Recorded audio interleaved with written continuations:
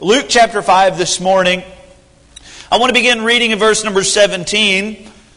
As the Bible says, "And it came to pass on a certain day, as he was teaching," that being Jesus, "that there were Pharisees and doctors of the law sitting by, which were come out of every town of Galilee and Judea and Jerusalem. And the power of the Lord was present to heal them. And behold, men brought in a bed a man which was taken with a palsy. And they sought means to bring him in and to lay him before the Lord. The palsy being a sort of paralytic condition. This man was essentially a cripple, and he was needing the assistance of his friends to bring him to the Lord. Man, everybody needs friends like that. Friends who will bring them to the Lord, whether that be in a literal sense or in a prayerful sense. We all need people in our lives who will make sure they are bringing us before the Lord. Verse number 19, the Bible says, "And when they could not find by what way they might bring him in because of the multitude, they went upon the housetop and let him down through the tiling with his couch into the midst before Jesus. And when he saw their faith, he said unto them, Man, thy sins are forgiven thee. And the scribes and the Pharisees began to reason, saying, Who is this which speaketh blasphemies? Who can forgive sins but God alone? But when Jesus perceived their thoughts, he answering said unto them, What reason ye in your hearts? Whether it is easier to say, Thy sins be forgiven thee, or to say, Rise up and walk. But that ye may know that the Son of Man hath power upon earth to forgive sins. He said unto the sick of the palsy, I say unto thee, Arise and take up thy couch and go into thine house. And immediately he rose up before them and took up that whereon he lay, and he departed to his own house, glorifying God. And they were all amazed, and they glorified God, and were filled with fear, saying, We have seen strange things today." Let's pray. Father, we ask today that you would help us understand the intricacies of this passage. Help us to be aware of what is obvious. But Lord, also make us aware of things that are not so obvious in this passage. Help us not to see only the themes that are clear and present, but also those that I believe are more vital and important. Lord, help us today as your word guides us. And Lord, may we be led of the Holy Spirit. We ask in Jesus' name, amen. This morning, if we were to bring a child from the children's church into this auditorium at the end of service and were to say that little Miss Susie or little brother Johnny accepted Christ as his Lord and Savior today, I have no doubt in my mind that around the auditorium, most of us would say, Amen. It would be a wonderful thing today if somebody back in our children's church or somebody at our Spanish church or even somebody in our auditorium this morning received Christ as their Lord and Savior. That would make my day. But if we were to bring somebody off our prayer list, perhaps somebody who's been dealing with a terminal illness, somebody who's been sick with cancer for some time, and we've been praying for them and asking the Lord to heal them, if we were to bring that same person in here and we were to put them on the front row opposite of Johnny or Susie, and we were to say, Today I've got great news for you. The doctors have done all the tests that they can do, all the scans and all the procedures have been done, and they said it was hopeless and they thought that there was no way out. But I'm thankful that through the prayers of God's people, God has heard our cry and He has healed our friend today. The doctors can't explain it, but he is cancer-free. I think, within just my experience of our church, most of us would say with a resounding Amen. We'd all be excited about that. My fear, though, is that we would be disproportionately excited about the cancer. I think it's natural because we all view cancer or these sicknesses or these health conditions as the great enemy of our life. But in truth, the great enemy of our soul is our sinful condition. And it never cost Jesus a single thing to raise someone up from a crippled bed, or to even bring somebody back from the dead. It never cost Him a thing to heal a leper or to make the blinded eye to see. But it cost Jesus everything to save little Johnny and Susie. If I take you to the edge of the Grand Canyon, many of you may have been there before. I had the opportunity to go just a single time. But I even today remember the overwhelming attitude and just nature of that moment. Seeing these giant trees and seeing these beautiful deer all took a back seat to the very moment I stepped over that edge and I saw what in my opinion was one of the more beautiful natural landscapes I've ever seen in my life. And it was so impressive and so deep and so wide. I had never seen anything like it. And no picture I had ever seen of it ever did it justice. The deep reds of that canyon and the depth that it is. And I was just so overwhelmed by that moment. But if I were to take you this morning to that place where I looked out into the great Grand Canyon and I were to say to you, what do you think about that? I have no doubt in my mind, not a single person in this room this morning would say, wow, that's a big river down there. Because when you look at the Grand Canyon, to look at the river would be a great mistake. Did you know that if we took every single river on the face of the planet and all the water that is in every single one of them and put it all in the Grand Canyon, it would only fill it up halfway? Do you know that all the world's population could fit into the Grand Canyon and there'd still be room? To look at the river and miss the depth of the canyon would be a horrible, horrible mistake. We come to a passage like this today and I'm afraid that we hear of the man born of 4. I'm afraid that we hear of this paralytic man and how he's called from his bed. I'm afraid we look at the great miracle, or even perhaps, and this is a good thing, but it is not the main thing, the faith of his friends and the willingness to get him to Jesus no matter the cost. I'm afraid we look at the rivers in the passage and miss the great Grand Canyon of it all. And that is that Jesus Christ forgives sinful men.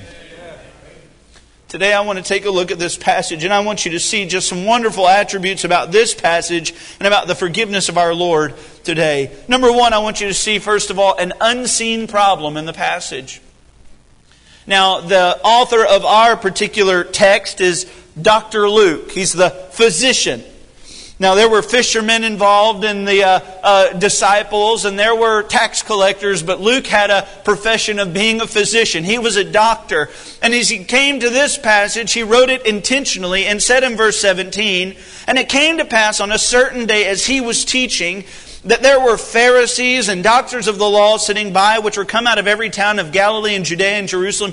Man, these doctors of the law and these Pharisees had come a long way to listen to Jesus teach in this place.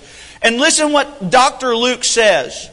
"And the power of the Lord was present to heal them." At this time in Jesus' ministry, His fame has begun to spread. So far it had been rather suppressed, and He's even instructed those that had been healed by Him to keep it on the down low. But now Jesus' fame is starting to spread abroad, and it is for that reason that these doctors of the law and these Pharisees have traveled to this place on this day to listen to the lessons taught by Jesus. But what's odd is Dr. Luke does not immediately introduce us to the main character of the story, because I don't believe he is the main character of the story. The man born of 4, the one that we recall this passage about, we think of that in this moment. But here Luke introduces us to the Pharisees and the doctors of the law, that is the scribes. He introduces us to them and he says this phrase, "And the power of the Lord was present to heal them." Not the man born of 4, but the doctors, the Pharisees.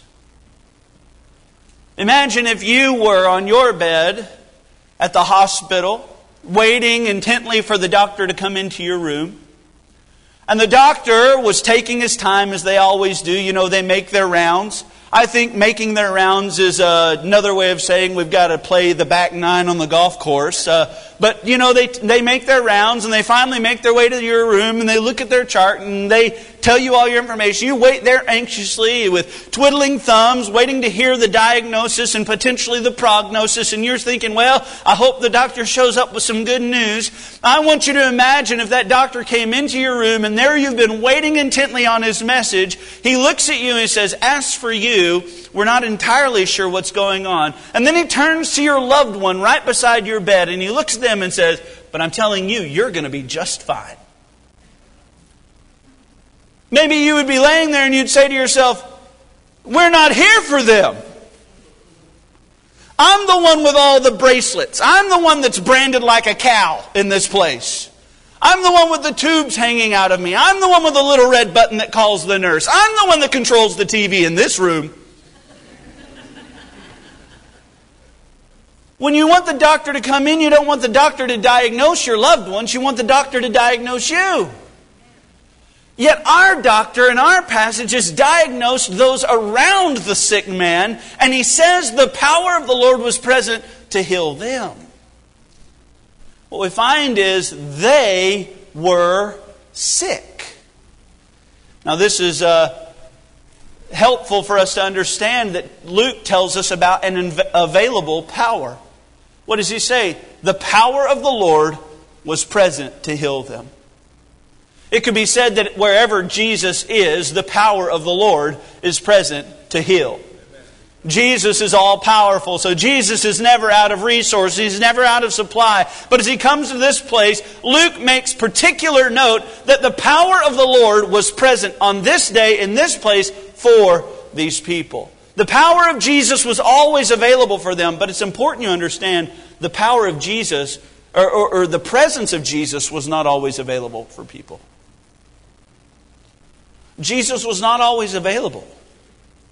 And Jesus was not always in this place, in this town. So we see not only an available power, but we see an abating presence. It's interesting that in our verse number 17, Luke says, and it came to pass on a certain day. Meaning, this day would pass. And there would be another day tomorrow, but the circumstances and the settings of tomorrow would not be the same as they are today. It's very likely that this is the last time in all of world history that these people were assembled together to hear the message of Jesus. The power of Jesus is present to heal, but the presence of Jesus will not always be here. I hear people talk about how, well, preacher, I'm going to get right with the Lord tomorrow. I'm going to live for God when the kids are gone and out of the house. I know that if I were to die at this moment, I'd be on my way to hell, but I understand that I've got things going on. I've got big plans, so one day I'll get right with the Lord. Friend, that is such a foolish way to live your life. You do not know a single thing about what's going to happen tomorrow. Oh, your Google Calendar does not arrest God's attention, I promise you. God is not up there adjusting His plans according to what your iCalendar says. What we have to understand is man's life is but a vapor. It appeareth a little time and then it vanisheth away. We don't know what's going to happen tomorrow. So when the power of Jesus is present to heal, you would do well to submit yourself to the power of Jesus. His power will not always be present. His call may not always be as evident in your life. So there's an available power. And there's an abating presence. But I want you to see, finally and thirdly, there's an absent plea. Here we do not study what is in the passage, but as what is not in the passage. We see that the power was present. And the people were present. But you know what's missing? The plea for God to heal them. You know the reason more miracles weren't performed on this day? Because more people didn't ask for miracles. You know the reason why more people didn't get gloriously born again on this day? Because more people didn't ask for it. God's power was present. And the people were there and Jesus was ready, but nobody asked for it. I can't assign to these men all negative attitudes. I would assume that many of them came to be critical of the teaching of Jesus. Maybe some of them thought in their minds, well, I've got to hear what this man has to say, and we'll try to ask him questions that lead him down rabbit holes that none of us have been able to discuss our way out of. And so they're trying to trap Jesus in His words. But I wonder if maybe there's not a genuine-hearted Pharisee here.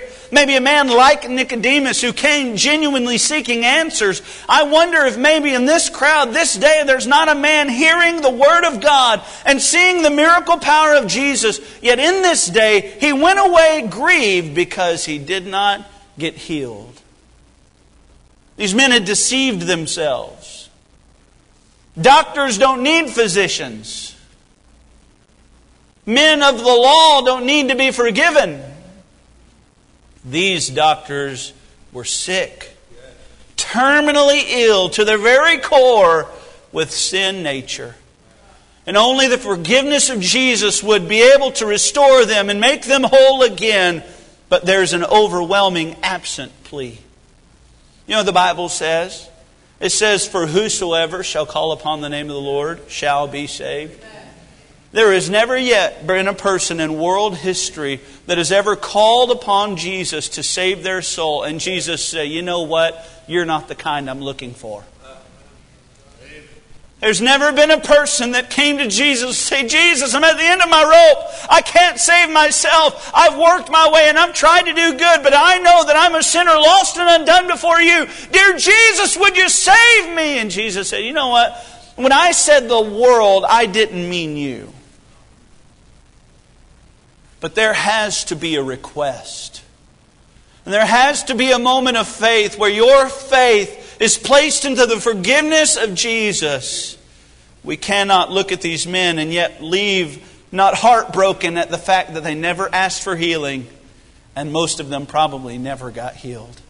There's an unseen problem in the passage, but I want you to see, secondly, an unconvinced party.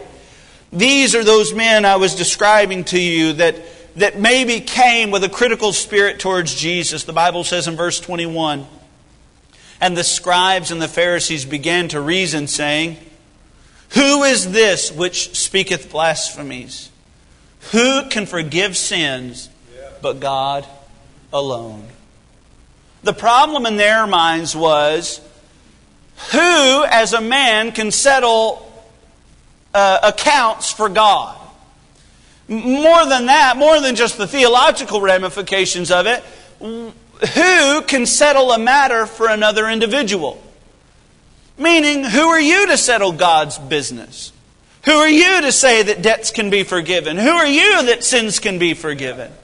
And Jesus, in this case, is uniquely and particularly qualified for this role. You see, Jesus served as an ambassador. He came to this world, not of His own volition, by the way. He was sent by the Father. He was, in the truest sense, an ambassador to you and to me. Sent by the Father to this world. In fact, Jesus said on many occasions, and I'll just mention to you one, Jesus said, "But as my Father hath taught me, I speak these things." Jesus wasn't speaking on His own accord. He was speaking in submission to the Father's will. So He served as a representative, as an ambassador from God to men. But He also spoke as a man having authority. He was not only an ambassador, but Jesus claimed to have authority. In verse number 24, this is the heat of the debate. Jesus says, "But that ye may know that the Son of Man hath power upon earth to forgive sins, He saith to the sick of the palsy, I say unto thee, arise and take up thy couch and go into thine house." That word power there is interesting. It's unique because this is a different word as is mentioned earlier in the passage. In verse 17, the verse says, "And the power of the Lord was present to heal them." That word is the traditional word we know of as dunamis. It speaks of explosive power. We might say, wow, that was a powerful firework. Or a thunder might clash, and we might say, wow, that was some powerful thunder. And that's what that word means. The power, the effectual working of God was present to heal them. But this power is different. It's a different word altogether. It means authority. one with authority. It's not speaking of thunderclapping power, but it's speaking of one who has the legal right to, in this case, establish and settle affairs on behalf of another. Jesus had all power. Not the storm-clapping, earth-shaking power to move. He had that, but that's not what he's speaking of here. He's speaking of the authority and legal right to do so. You and I have in our American culture, in our judicial systems, what is called power of attorney. And you can sign an authorized letter. And when I sign an authorized letter saying that my father has power of attorney, what I am doing is I am giving to him the legal right to settle affairs on my behalf. He is acting in my place in that situation. So he is power of attorney. He has power of attorney. He is essentially acting on my behalf. Jesus is claiming the legal right, the power of attorney to establish and settle affairs on the Father's behalf. He's not only an ambassador, not only does he have the authority, but he himself is the atonement. Somebody says, who can forgive sins? Jesus says, I was up in heaven when we decided what the settled price would be. I was there with the Father when He said, well, in Adam all shall die. Even as the second Adam in Christ, all shall be made alive.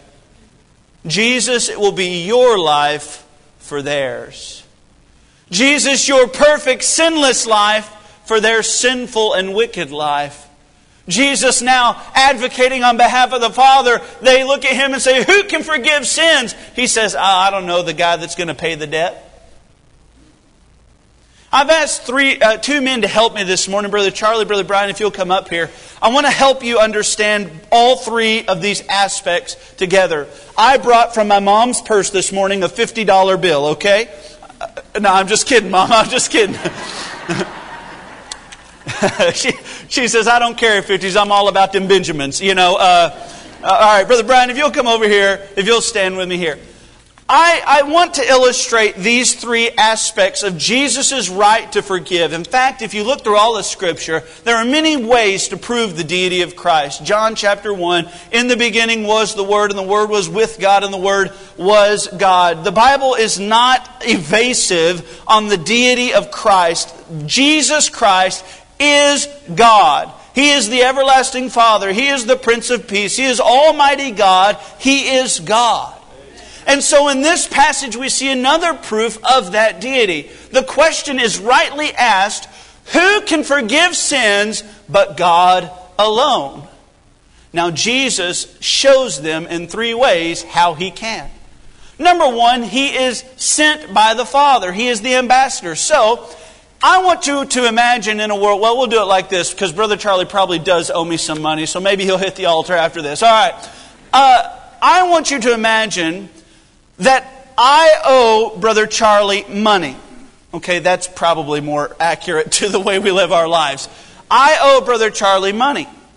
Now, I've got a message to get to Brother Charlie, and that is, hey, Brian, I get paid on Friday. Can you go tell Charlie that I'll pay him on Friday? Can you do that for me? Yes, sir. Okay, so what I would be doing in this sense is asking Brian to serve as an ambassador for me. So Brian would carry the message over here, and Brian, you just tell Charlie exactly what I told you. Don't change it at all. This is what I told you to tell him. Okay, go. He gets paid on Friday, he'll pay you on Friday. All right, there we go. Everybody understand that? Brian, in this sense, serves as my ambassador to tell Charlie when the money's coming. All right, come back over here, Brian.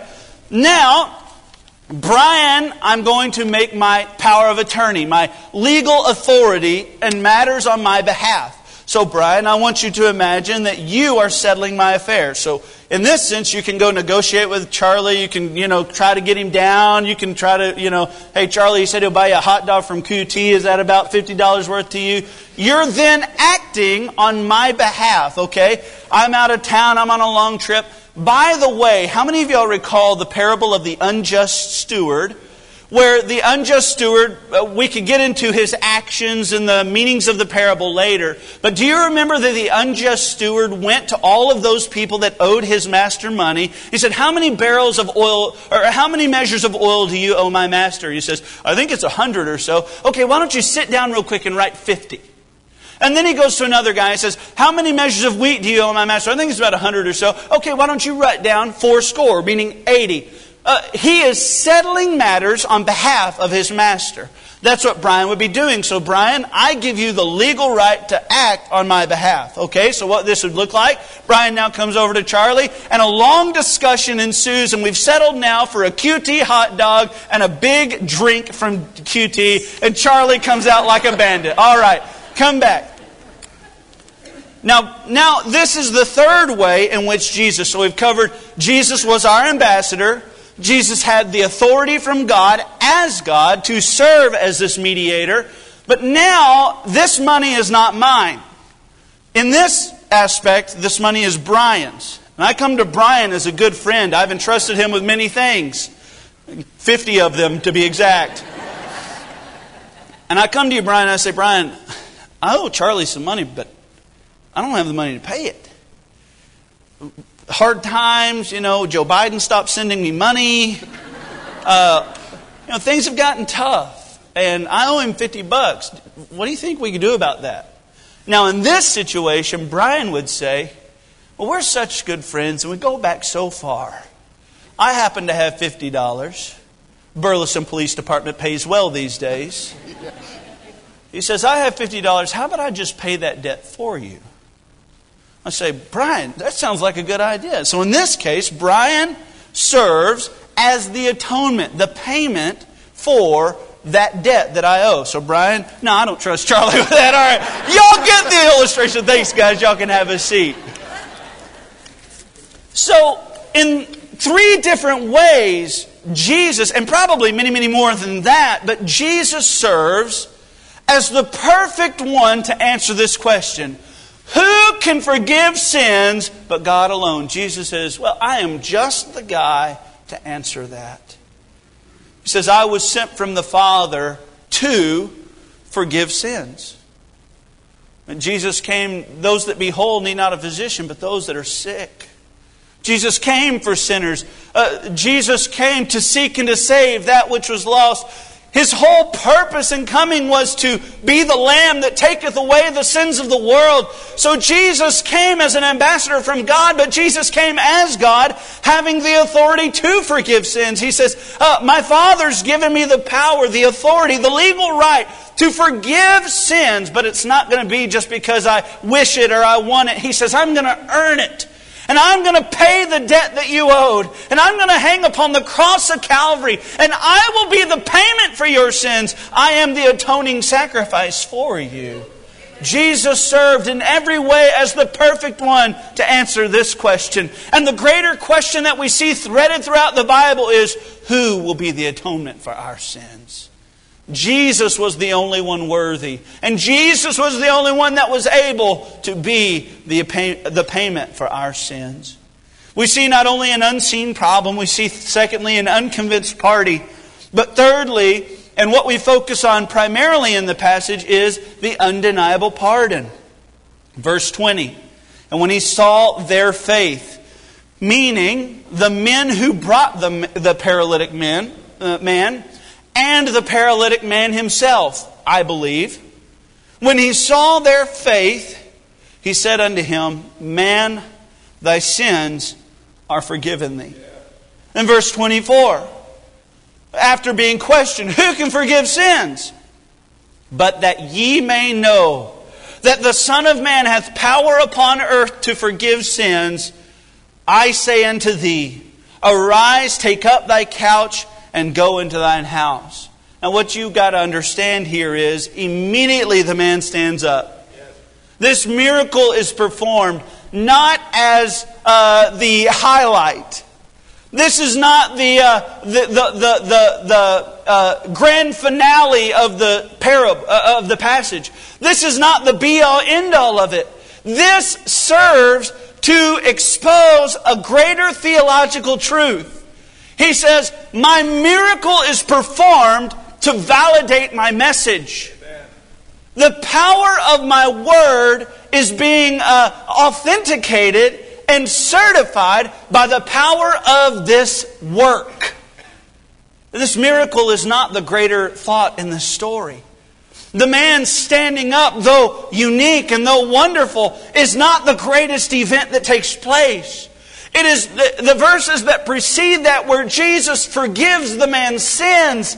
And then everybody says, well, how can this man forgive sins? And Jesus says, oh, it's a lot easier for me to make this man stand up than it is for me to just say, forgive him. And so he validates his word, his promise to forgive him, by this wonderful work of healing the paralytic man. And I believe this man gets gloriously born again.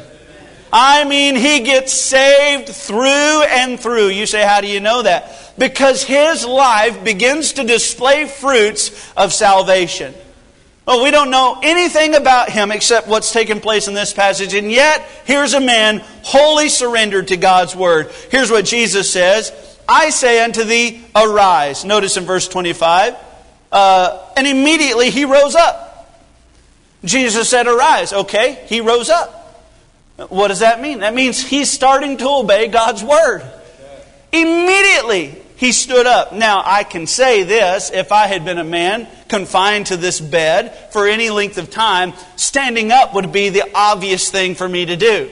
Being able to feel the power of my legs. My dad preaches a sermon, I think it's out of Acts chapter 4, about the man at the beautiful gate. And he begins to tell how the blood began to course from the waist down to the hips, down to the knees. And he felt tingles that he's never felt before. And it's really powerful. I think this man felt sensations that he's never felt before. So he wanted to stand up. And just so happens that God's will, the will of Jesus, was that he stand up. And so he stands up. But it doesn't stop there. Jesus says in verse 24, arise. Here's what he says too. Take up thy couch. If I was the man, I'd say, I got bigger fish to fry than be carrying my bed everywhere. These 4 men are perfectly capable of doing this. They did it in here. They can do it out of here. But Jesus says, no, I want you to take up your couch. You pick it up. And in this we find a surrendered life. The man's willing to submit to God's word. A lot of Christians want to get saved and then just ride the easy roller coaster on their way to heaven. Jesus says, how about you come unto me, deny yourself, and pick up your cross? We're all carrying our couches. We're all carrying our crosses. This is part of the work of God in our life. We surrender to Him by saying, Lord, we're not able to save ourselves. We're not worthy to save ourselves. Would you save me? He says, yeah, come unto me, all that are weary, and I will give you rest. Take my yoke upon you. Jesus says, here, I've got a burden for you to bear, but my burden is easy, and my burdens are light, but you have a burden to bear. Jesus says, okay, arise. The man arises. Jesus says, all right, take up thy couch. Notice what he says next. And go into thine house. What does the man do in verse 25? And he departed to his own house. Maybe the man wanted to stick around. Maybe he wanted to stay around to listen to the teaching. He's seeing all these doctors of the law that have showed up and all the Pharisees. Maybe the man said, well, the party's not over. Why don't I just stay here and listen to what you have to say? Jesus says, no, I don't want you here. I want you at your house.